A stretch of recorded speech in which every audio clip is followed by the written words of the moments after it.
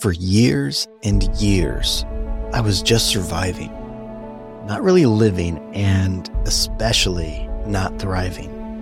I went through the ringer with therapy, journaling, exercise. I even tried to quiet my mind with meditation. It wasn't easy. Hell, it was like starting basic training all over again, but with my mind, my heart, and my soul on the line. Through my vulnerability, I began to understand that scars aren't just reminders of the battles we've fought. They're proof of the battles we've won. That personal battle is why this giving season, I'm joining forces with Love Your Brain. This incredible organization is a beacon of hope for those affected by traumatic brain injuries, helping them not just to survive, but to thrive. Like my journey, many in the TBI community are fighting their own battles, seeking to transform survival into thriving. And Love Your Brain offers free programs and resources, providing the support and understanding needed in this transformation. I'm inviting you, my listeners, to be a part of this empowering mission. Your donation can light the path for someone struggling in the darkness of TBI. It can offer a hand to hold, a community to belong to, and resources to heal. So please join me in supporting Love Your Brain. Visit the link in the show notes and make a donation, or simply to hear the rest of my story. Together, we can turn scars into symbols of victory and resilience. Thank you for your kindness and for standing up with us in this journey of healing and empowerment.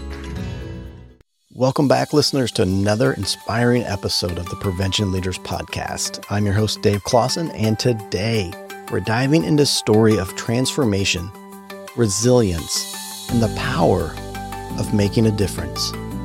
Our guest is none other than Nathan Wray, a man who has journeyed from the depths of addiction to the heights of empowering youth and communities. Nathan's story is not just about overcoming personal challenges. It's a testament to the incredible impact one person can have when they turn their struggles into a force for positive change. And as a prevention coordinator and a beacon of hope for many, Nathan is reshaping the narrative around addiction and recovery, proving that every setback can be a setup for a remarkable comeback. And in this episode, we'll explore Nathan's journey, his insights on emotional regulation, and how building trust and connection can transform lives. Whether you're a parent, educator, or fellow prevention leader, or just someone looking for a dose of inspiration, this conversation is a must listen. So sit back, kick back, and settle in as we embark on this enlightening journey with Nathan Wray, a true warrior in the realm of prevention and youth empowerment. So let's get started.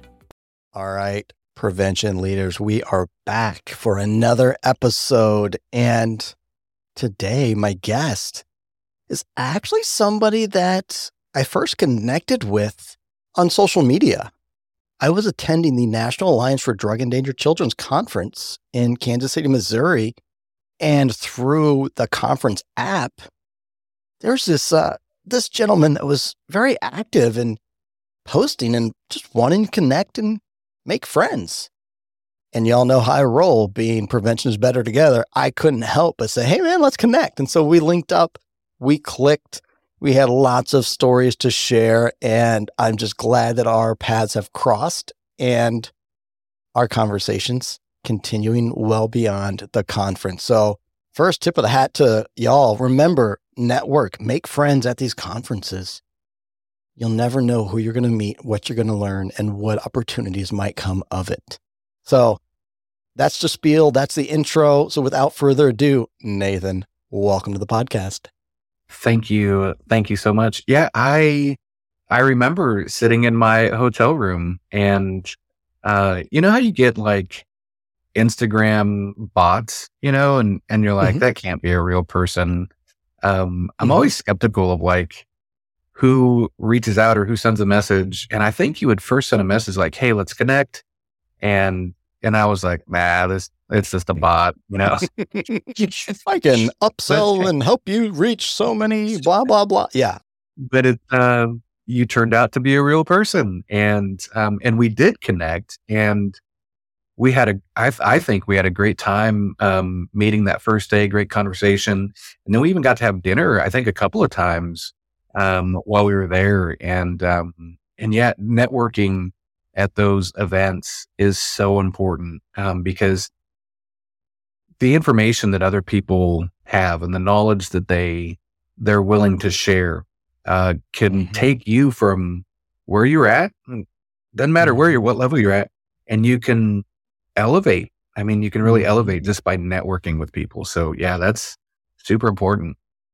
And there's a story from that conference when you got pulled up on stage, but we're going to hold on to that till Okay. later in the conversations because I know you, but our listeners don't. So before we really get into the meat and potatoes of this conversation, would you mind introducing yourself, a little bit about who you are and where you're at, and then also Yeah. what led you to doing what you do now?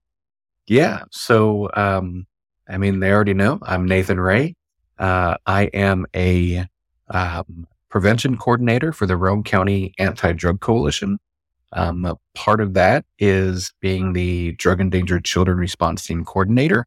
And that is through a grant provided by the Tennessee Bureau of Investigation, Dangerous Drugs Task Force.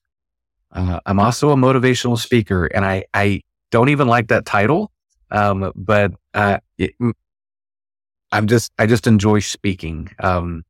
And so I do that at high schools and middle schools, conferences, all over the place. We'll actually be in Indiana, here in a couple of weeks. So, might have to do lunch or dinner.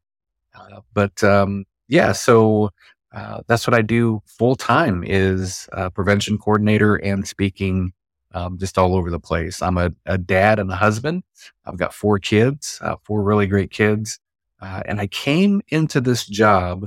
I was working with youth groups before I ever even applied for this job. And just being like a youth mentor and going on youth trips with students and being there to answer questions or encourage them or just listen to what they were going through. When this job came available, I applied for it. Didn't hear anything back immediately, and finally was able to interview with the coalition director, executive director, and it just made sense. I mean, it was just like how you and me clicked. It just clicked, and I've been doing this for 6 years, almost 7 now, and love every single day. Every day is different, and it's not hard to get out of bed in the morning to do this. Your passion and drive is oh so front and center. Like, yeah, you are doing what you love, and that alone is inspiring, Yeah, enlightening, and encouraging. Yeah.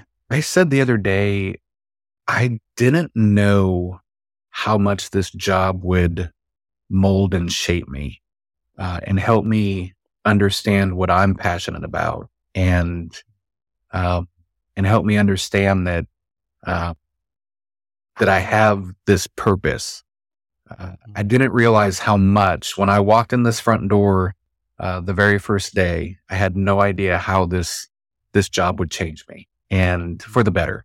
And it really has. And it's just been incredible to see the journey of who I was 6 years ago, to Mhm. who I am today. It's been incredible. Tell me a little bit about your purpose. Mm, hit me with that. What do you see as your purpose through your job? So, my purpose is, I help students overcome adverse childhood experiences so that they can become the best, most productive citizens that they could ever imagine being. That's my purpose. And, you know, not every student experiences multiple adverse childhood experiences. But at some level, every student experiences some type of traumatic event in their life.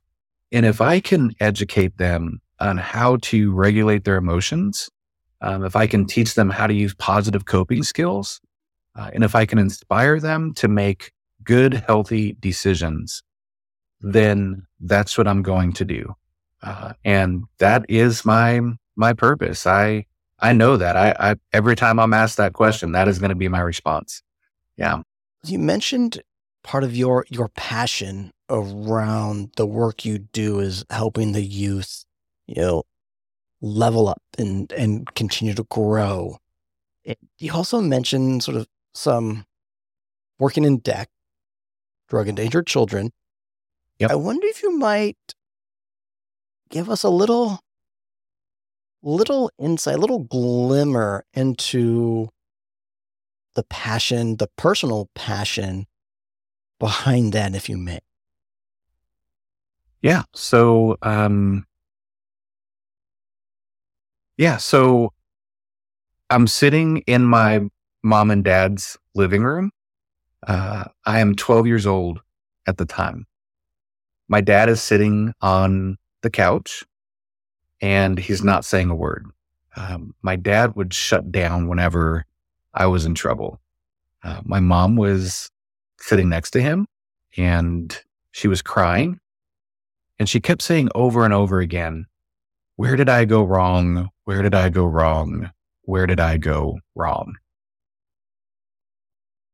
That couch was so important to me. I would stay up really late at night and I would watch a TV show called A&E, An Evening at the Improv. And I dreamed of becoming a comedian. I wanted to be funny. I wanted to make people laugh. Like that was everything I ever wanted. But this day was different. I wasn't laughing and they weren't laughing. I had gone to a birthday party earlier that afternoon. And there was a girl there who said, "If you come out back with me and smoke a cigarette, I will be your girlfriend." And I was like, "Lay queen, say less. Like, let's go. Let's do this." And so we went, because I'm thinking like, oh, I'm going to be the king of the block. This is going to be the best ever. And after the cigarette, of course, there's going to be a kiss, right? Because we're going to be boyfriend and girlfriend. So we go out back, we smoked a cigarette, she puts it out and she goes, "How is this messing with you?" And so in that moment, like I knew in that moment, I was addicted to nicotine. I knew it. And so I go home and my parents smell the cigarettes on me. And here we are in this moment. My mom and dad could have told me things like, "Nathan, nicotine can lead to long-term effects on the adolescent brain," but they didn't say that. They could have said, "Nathan, nicotine actually changes adolescent brain cell activity in the parts of the brain responsible for attention, learning, and memory." And they didn't say it. They could have said, "Nathan, nicotine can actually lead to an increased risk of future addiction." And they didn't say that. And for me, it really did. And they could have even said, "Nathan, your grandmother on your dad's side just died of lung cancer. Why are you making these decisions? Why is this happening?" But they didn't even say that. They just grounded me for 2 weeks. That was their standard. They would ground me for 2 weeks whenever I was in trouble. And after that 2 weeks, I went right back to smoking cigarettes. At 13 years old, I was offered marijuana, and in my brain as a teenager, I thought, if cigarettes aren't hurting me, what's marijuana going to do? At 14, I was offered alcohol. Well, if marijuana and cigarettes aren't hurting me, that's what I'm thinking in my brain. If these things aren't hurting me, what's alcohol going to do? And before I know it, I'm a young adult parent who's not being a dad, who's not being a husband, and is missing out on every part of his family's life because I'm more driven at that time by the party life. So one night I come home and I had been at the bar and I drank and I stopped at a friend's house and smoked marijuana. We got high. I came home and it was about, I guess, 3 a.m. and my wife was waiting at the door for me. And she said, Nathan, you have to make a choice. You can be a husband and a father, or you can live that life, but you cannot do both. Now, marijuana, alcohol, tobacco, all of those substances affect the part of the brain that's responsible for good decision making, and not make a good decision that night. I packed a bag and I left. And I ended up living in a garage for 9 months.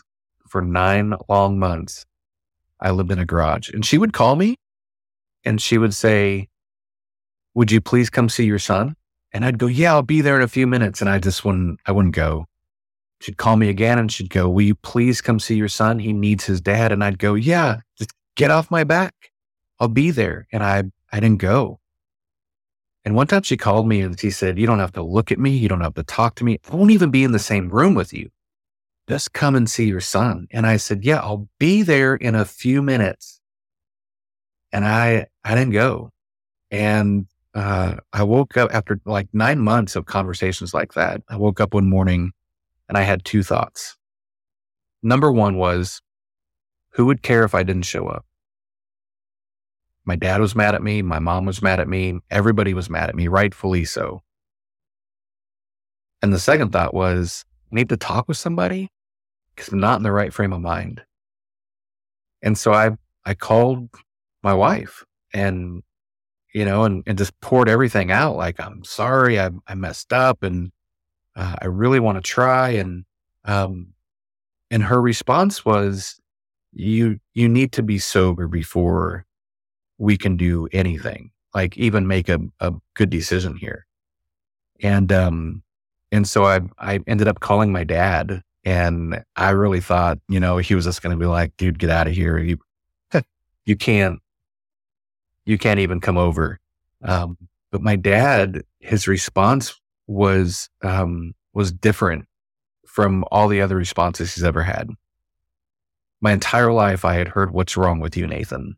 What's wrong with you, Nathan? And I get it. I understand why they asked me that question. I made so many poor decisions. You would want to ask somebody, what's wrong with you? But this day was different. He said, how did we get here? And it was like him opening up the floodgate and being willing to listen of everything that had happened in the past that brought us to this moment. And so my dad helped me find a counselor to go and talk to. And then from there, I found a therapist and was able to start learning how to cope, learning how to manage my emotions, and learning how to make amends for all the bad decisions that I had made. About 6 months of counseling and therapy, I ended up getting to go back home with my wife and my son, and we've been married 21 years now. And we just celebrated 21 years of marriage on October 29th of 2023. And the 6 months of no marijuana, no alcohol, no tobacco, I celebrated the 20th year of that, October 23rd of 2023. I've got goosebumps right now for both of those anniversaries. Yeah. I don't have a bleep button, but hell yeah. Yeah. Yeah. Same. Yeah. Yeah. What a beautiful transformation. And I personally like how it's like you're sick and tired of sick and tired. And so you asked for help, and that ain't easy, man. I know. Been there. No. That ain't easy. No. And asking for help is so important. But I think the main contributing factor of my success is my family didn't reject me, but they loved me through that with caution, And they did not enable me. And there were times where I was like, I can't pay this bill. And I'd act all emotional, like, I can't pay this bill. Life isn't fair. And they'd be like, yeah, life isn't fair. But we love you and you'll get through it. Because they didn't want to give me money. And that was very, very smart of them. Cause they knew that if I was tempted, I would take that money and just go buy a 12 pack or a 30 pack or go buy a bag of marijuana. And then that money, that bill wasn't going to get paid anyways. And then I'm just relapsing and, being in a spot where I don't. So they really tough loved me through it. And that was the contributing factor. And I would say that if anybody asks for help from a family member, as a family member, it's okay to hold them accountable. It's okay to say you messed up, but love them through that recovery process. It's so important. So if you were to look back on the past 6, almost 7 years, what's maybe a memorable moment or high point where you saw the impact you had, or just that aha moment where it was, oh yeah, I'm doing what I'm supposed to be doing? That's a great question. I was at a football game, a high school football game one night, and I was there with my kids, and I was walking to the concession stand, and I was going by myself. And a student walked up to me and he said, "Hey, you're Nathan, right?" And I said, "Yes." And he said, "You spoke in my class about 3 months ago about the dangers of vaping." And I said, "Yeah, I remember that." And he said, "Well, I want you to know that at the time I was vaping." He said, "But I've been completely vape free for about 30 days now. And it's because of what you came into the classroom and taught us." And that was like that moment of like, man, even if it was just him, even if I didn't impact anybody else for the rest of my life, I'm golden right here. Like I'm good. This was like the moment, and it was so good. I mean, it was just one of those confirmation moments. Beautiful. Yes. It's like, yeah, that I can see how that would just fuel you. Just, Oh yeah. you already got drive, but that's just going to throw, more on it. Yeah. Oh yeah. Like that was just pouring gas on the fire. I mean, I was like, where's the next school? Well, so speaking of that, so going to schools, going to classrooms and talking, what does that mean? Unpack that for me. What do you do? When we go into a classroom, when I go into a classroom, I'm taking evidence-based curriculum. I'm not going to just go in and wing it and say, and start preaching to students. The great thing about our students today is that they tell us what they want, and they want education.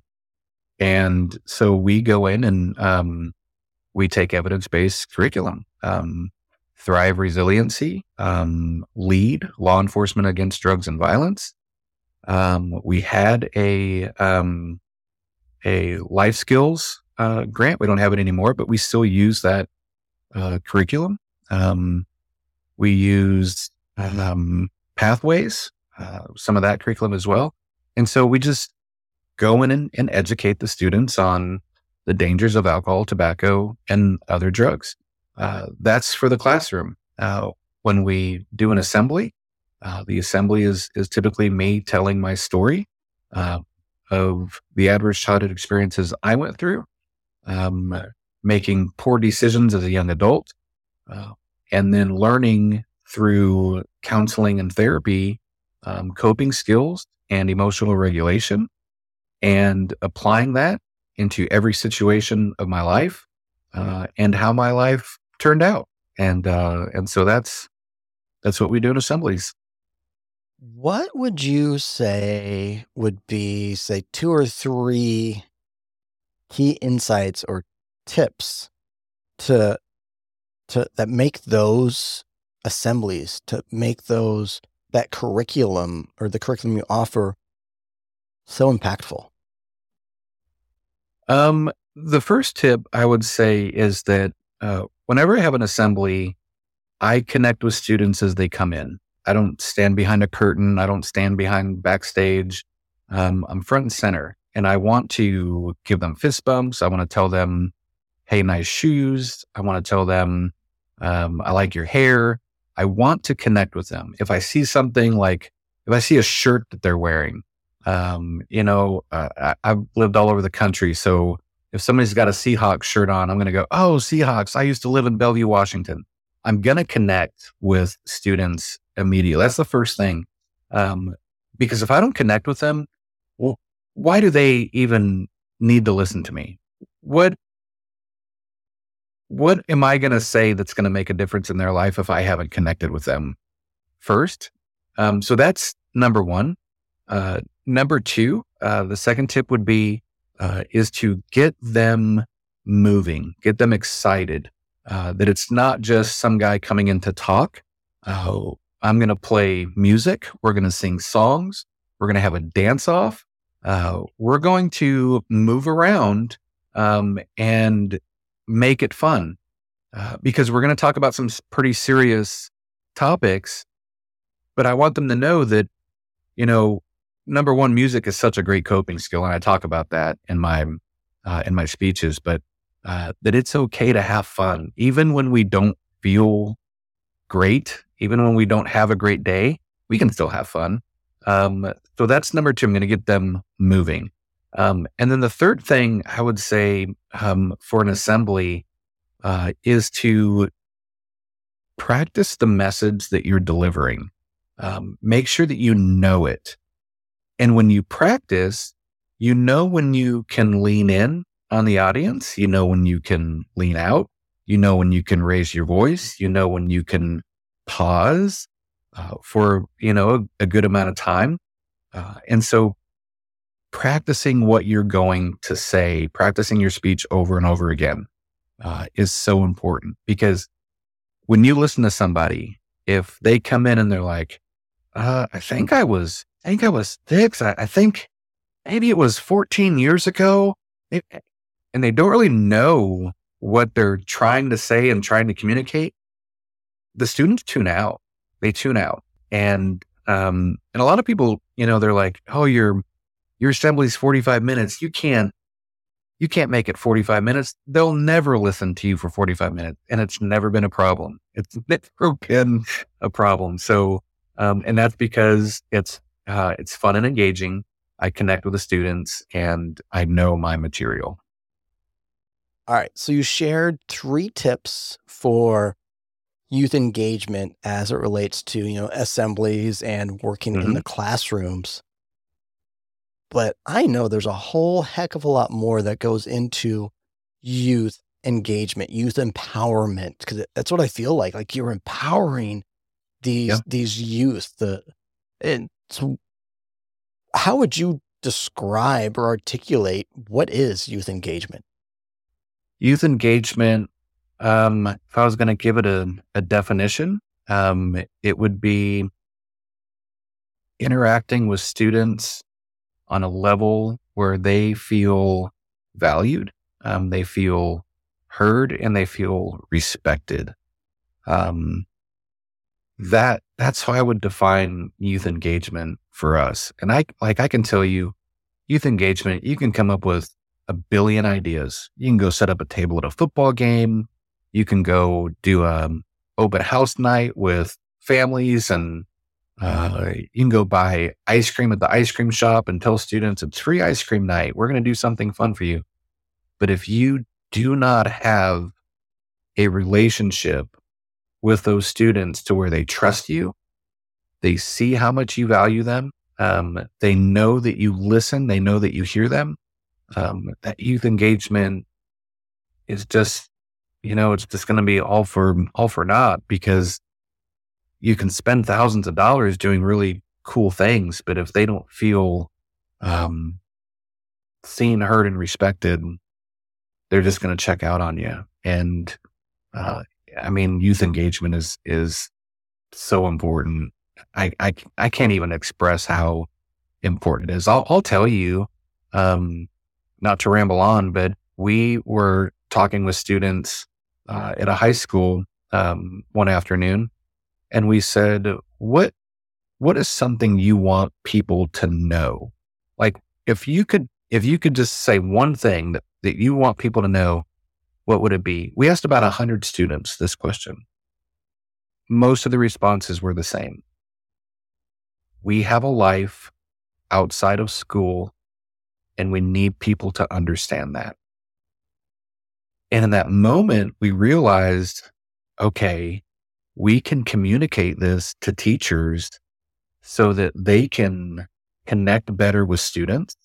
Because a lot of times, teachers do such an incredible job. They're so important in the life of a student, but we all can get tunnel vision, and we can all forget that, Johnny didn't turn in his math assignment and he should have focused on his math assignment, but we didn't think about what Johnny had going on after school.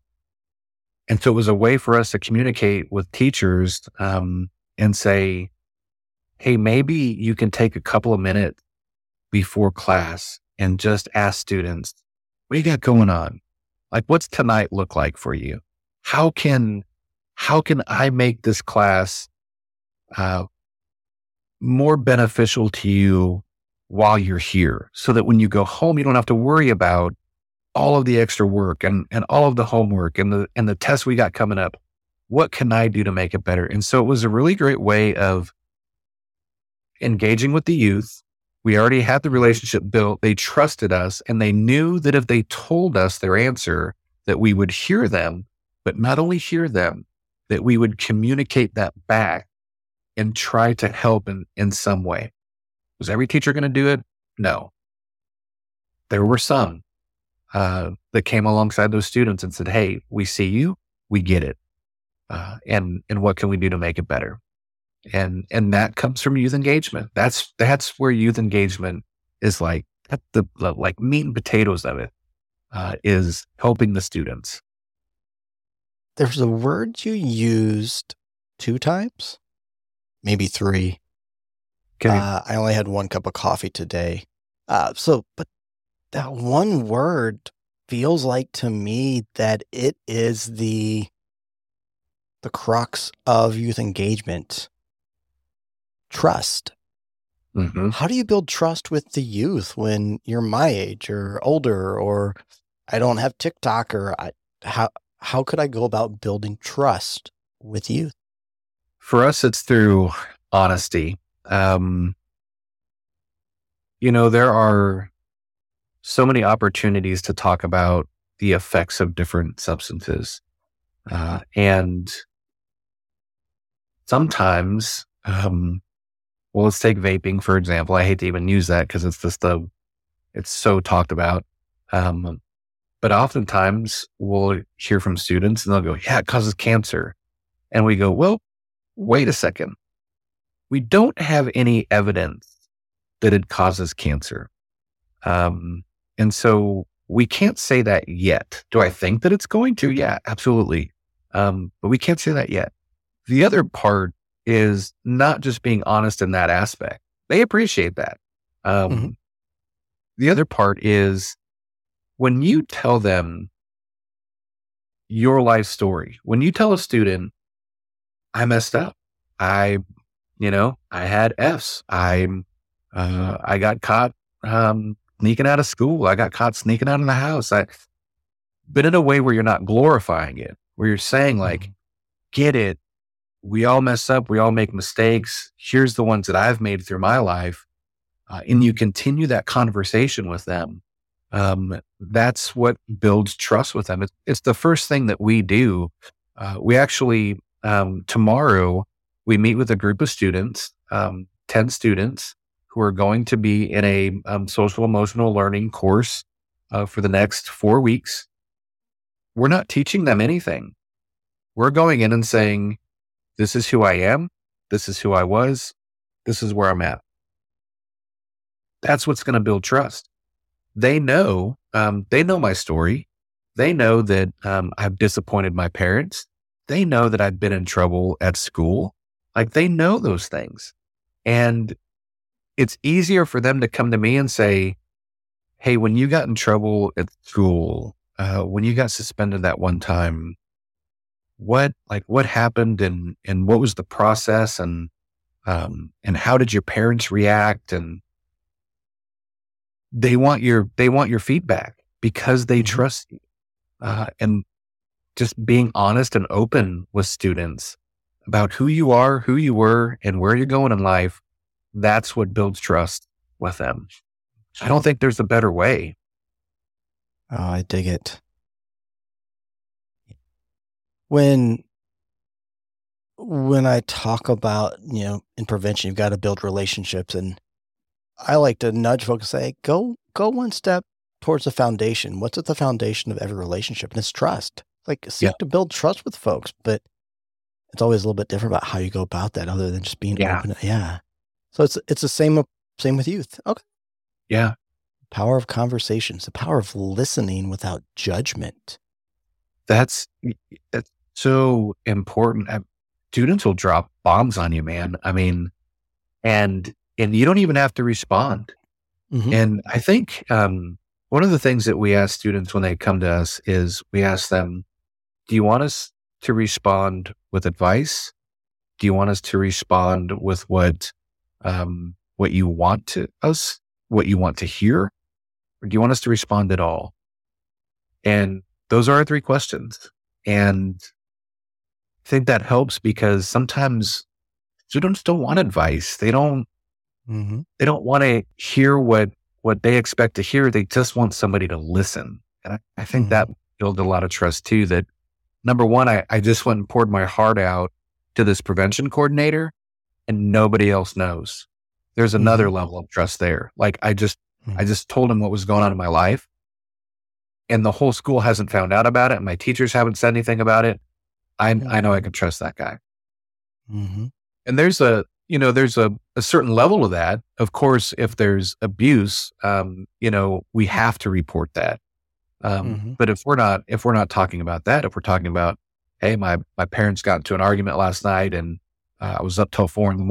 and I'm just really tired and I'm mad and I don't want to do anything today. And no one else finds out about that. That builds a lot of trust with those students. Those 3 questions made me nod along so well because it's a practice my wife and I have gotten into, is that, I'm not looking for you to problem solve. I just need to talk this through. I just need to get this off my chest kind of thing. Yep. Yeah. And I was going to ask you, as we're entering the holiday season, there tends to be an increase in family time, family conversations. What tips or advice you might offer our listeners that will be around their families more? But I want you to reiterate those 3 questions. So, how do you want me to respond? Do you want me to respond at all? Or do you want me to respond in a way to where I'm just saying what you want to hear? Those are the 3. And, I use it with my own kids. They come in, they've had a bad day, and how do you want me to respond? Because sometimes we respond and then it's like, and then it's, oh no, what have I done? And so I think with any family, I think it's important to ask, how do you want me to respond? I will say that if people are spending more time with their families, of course, I'm going to say, make sure you lock up your medication. Make sure you lock up your alcohol. Don't leave your vape or cigarettes lying around on a table to where anybody could get them. Like, prepare for the holidays. And also for people that are living in sobriety, you don't have to explain anything to anybody. You don't have to explain a dang thing. Why don't you drink? That's none of your business. It's really not. You don't have to explain a thing. Just go and enjoy the time and love your life, man. That's it. Yeah. Marvelous. Yes. Right? Like, no, I'm good. I don't need a drink. Wait, what? Yeah. Why? Oh, it gets so annoying. It makes me not even want to go. Yeah. I know. Yeah. Like, you're not drinking. Why? Right? Like, why do I have to argue with you about my choice to not put poison in my body? Yeah. That's a whole nother podcast episode right there. Yeah. I do though. Okay. So this is a selfish question, and it being my podcast, I guess I get to ask it anyways. Yeah. I know you shared a little bit in your own personal story about learning sort of to regulate your emotions. And then you talked about that. You teach youth that as well. Granted, my daughter is only 6 months old, but I am all for learning everything I can to be prepared. What dad advice would you offer me when it comes to teaching her how to regulate her emotions? Yeah. So she's 6 months old. If you've ever done any type of classes or any type of education around adverse childhood experiences, serve and return is so important for our emotions. So when baby makes a noise, mom and dad need to respond. And it may be like, oh, I see you, or maybe it's through touch or it's through eye contact. Maybe it's through feeding. But whenever baby makes a noise, mom and dad need to respond. That's building that social engagement for that child. As they get older, the emotional regulation, it comes through stop, think, and act.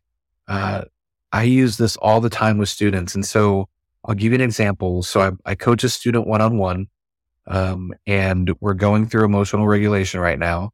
And he's impulsive, very impulsive.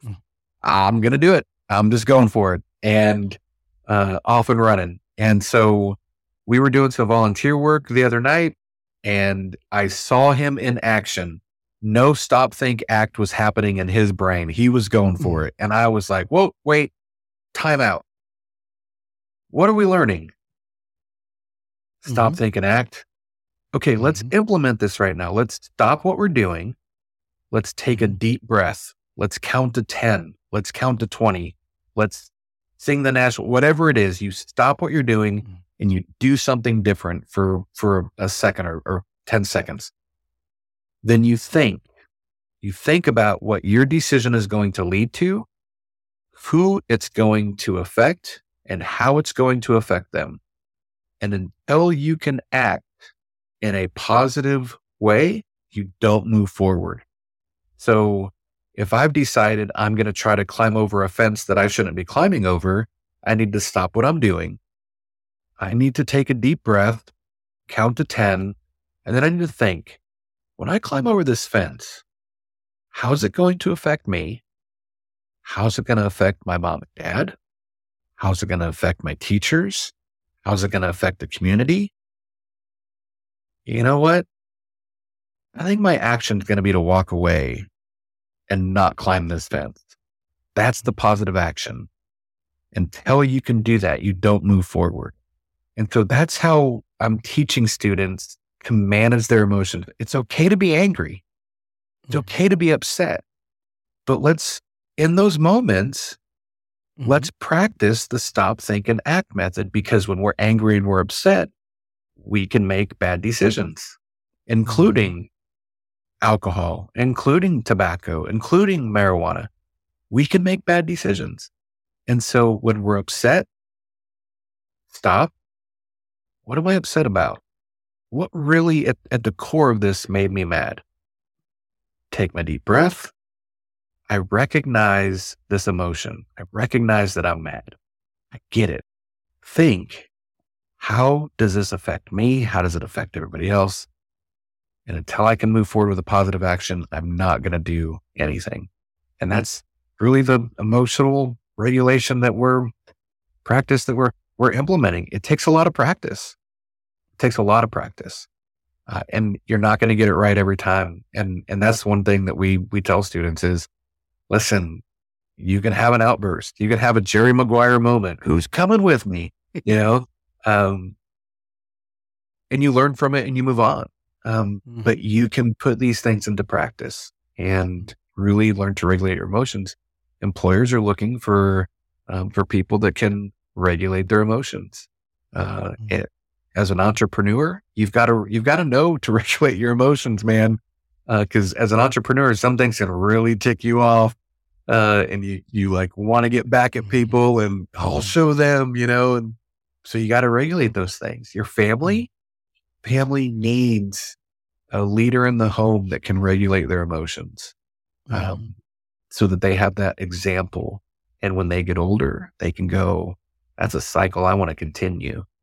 Like my dad was so good at regulating his emotions. I want to do that, so that's just part of the piece of the puzzle. Of course, there's all kinds of coping skills that we teach, and then positive self-talk. That is one of the number one things that we focus on is positive self-talk. Serve and return, stop, think, act, and positive self-talk. Yeah. Okay. I'm taking notes, and I'm guessing a few listeners may have also taken notes during that. Yeah. Awesome. I will thank you for sharing that bit of wisdom with us. Yeah, absolutely. Yeah. And just side note, like one of the reasons I re-engaged the VA for mental health is knowing we were having a baby, and I've developed very good coping mechanisms, pretty good emotional regulation. Like I'm good, but for my daughter, I want to be even better. Yeah. That's the driving force, man. It's amazing how kids will change your life and make you be the best that you want to be. And speaking of kids, you and I are clearly familiar with DEC, Drug Endangered Children, hence we met at the National DEC Conference. But you said that's a big part of your role there too. I want to, before we close out this conversation, that's a very important aspect. So kind of tell us a little bit about that, your role, and even what is DEC? Yeah. So DEC comes from the National Alliance for Drug Endangered Children. We have a state organization called the Tennessee Alliance for Drug Endangered Children. And then our coalition is, it's embedded in our coalition.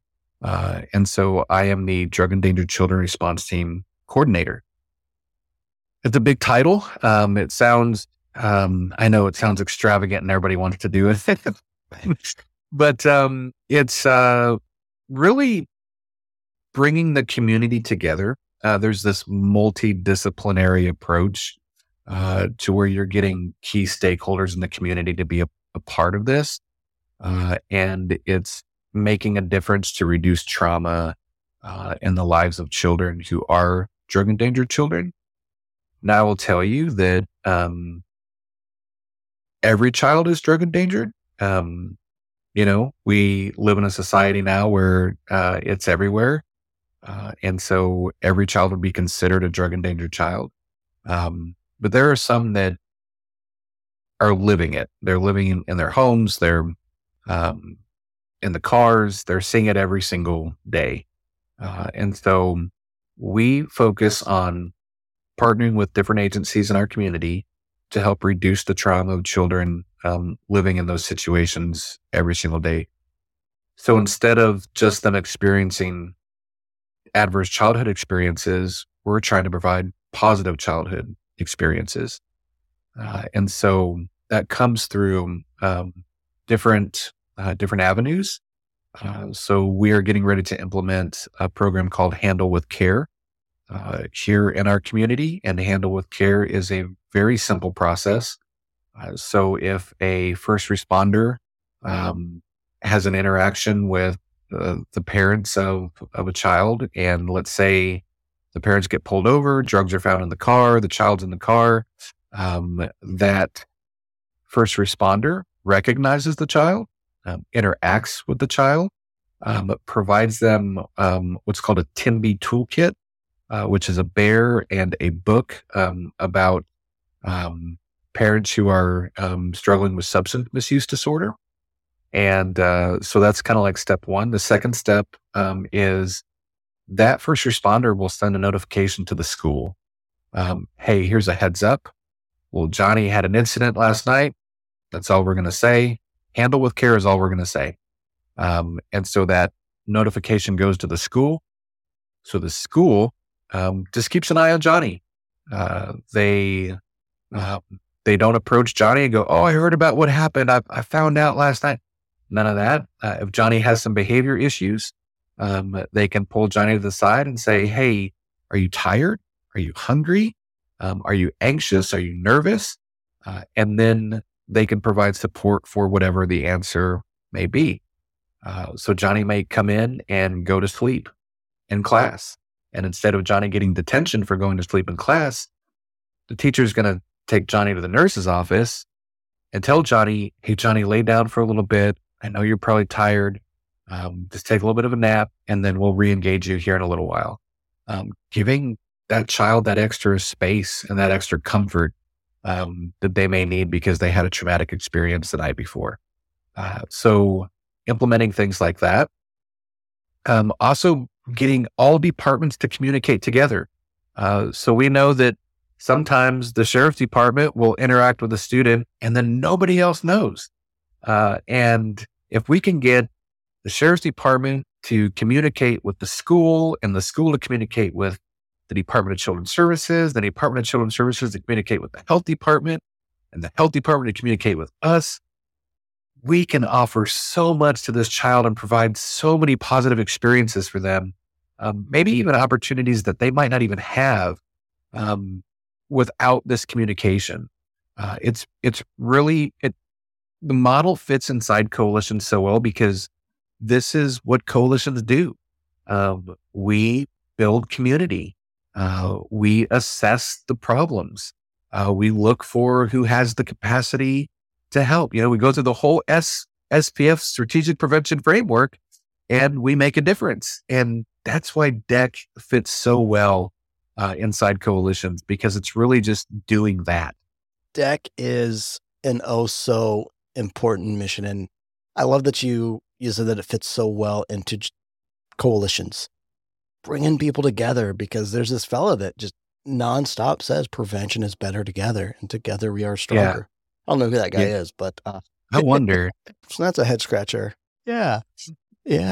Oh man. So I'm going to have you back on because there's so many more questions I want to ask and wisdom that I see and we got to get to. But before we wrap up this conversation, I got 2 questions left. Sure. One being, how can folks get connected with you? Yeah. So first is I'm going to give 2 websites. I'm going to give RoanAntidrug.org. That is the coalition website. Number one. I'm going to tell you, I think I'll always be a part of this coalition. I want my memorial out front. I want a statue of Nathan Wray out front of the coalition. Roane County Anti-Drug Coalition, RoanAntidrug.org, Roane County Anti-Drug Coalition on Facebook, RCADC on Instagram and TikTok. Personally, NathanRaySpeaks.com, that Nathan Wray on Instagram, and Nathan Wray Speaks on Facebook as well. I'm available just about any time. I love what I do, and I'm always looking forward to connect with other people and build relationships and hopefully make a difference everywhere. So yeah, that's how. Rock and roll. And listeners, you know the drill. The show notes will be filled with those links. I'm also going to plug in a couple links to the National Alliance for Drug Endangered Children, both their website, their social media. They also have 3 free online self-paced courses available too. So if your interest is a little raised about the whole DEC mission, DEC approach, those courses will be there for you as well. Feel free to use them and or share them with your community partners. Absolutely. All right. Last question. If you were to tell our listeners, if you're going to remember one thing from this episode, remember this.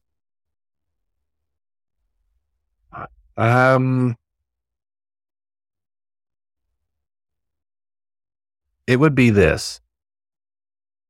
Emotional regulation is the key to preventative health. If we can regulate our emotions, if we can teach our students to regulate their emotions, they can make good, positive, healthy decisions. Great to educate students on the dangers of alcohol, tobacco, and other drugs. But it's so great to see the light bulb moments go off for them. It's so amazing to see them put into practice the coping skills and the social, emotional regulation skills.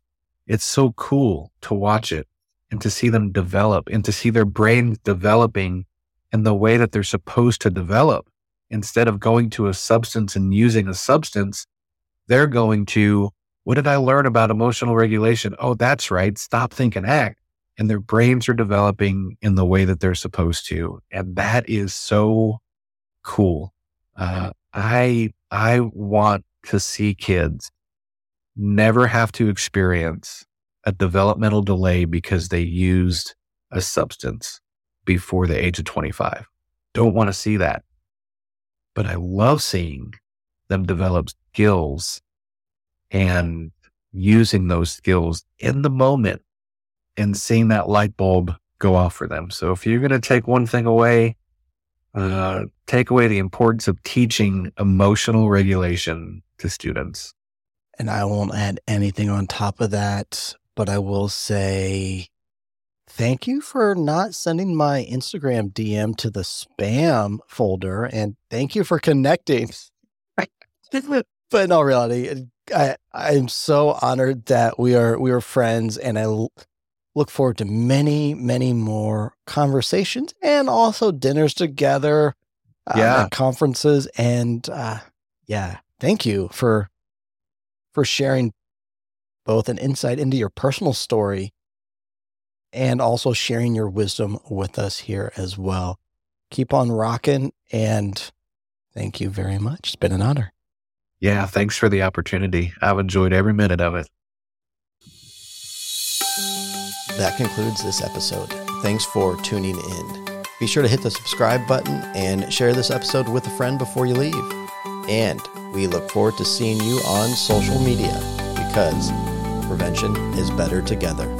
Together, we are stronger.